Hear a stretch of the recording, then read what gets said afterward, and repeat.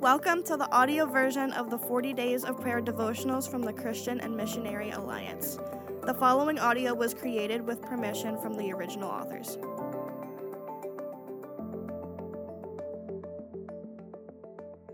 Welcome to day 23 of 40 Days of Prayer for 2022. Today's devotional is called The Church as Christ's Body and comes to us from the book of Ephesians, chapter 1. Christ's body, what a powerful image to describe the church. Think about your body and all that happens in and through your skin and bones, muscles, brain, and heart. With our bodies, we move, we touch, we speak, we see, we eat, we rest, we hear, we smile, we weep, we embrace, we serve, we feel pain, we show compassion, and we love.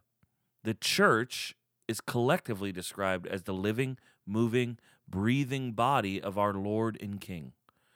This is both a wonderful and a sobering reality, one that we must acknowledge with joy and responsibility. What a privilege it is to be the arms and legs and voice of Christ in the world.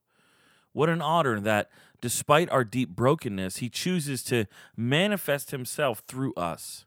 This honor comes with great responsibility. We are to reflect Christ at all times and in all things, in how we love one another, navigate conflict, serve our communities, celebrate, lament, care for the least of these among us, and in how we proclaim His good news.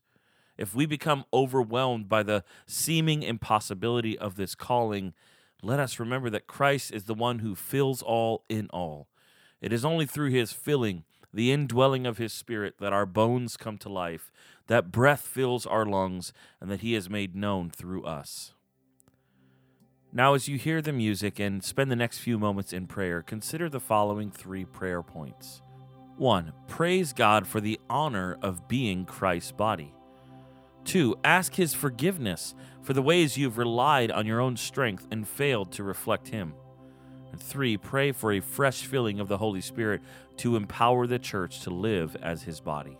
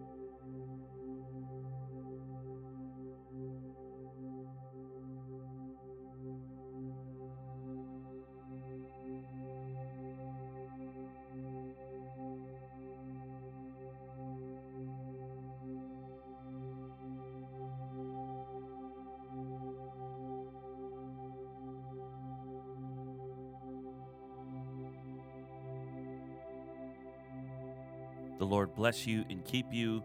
The Lord make His face to shine on you and be gracious to you. The Lord turn His face towards you and give you peace.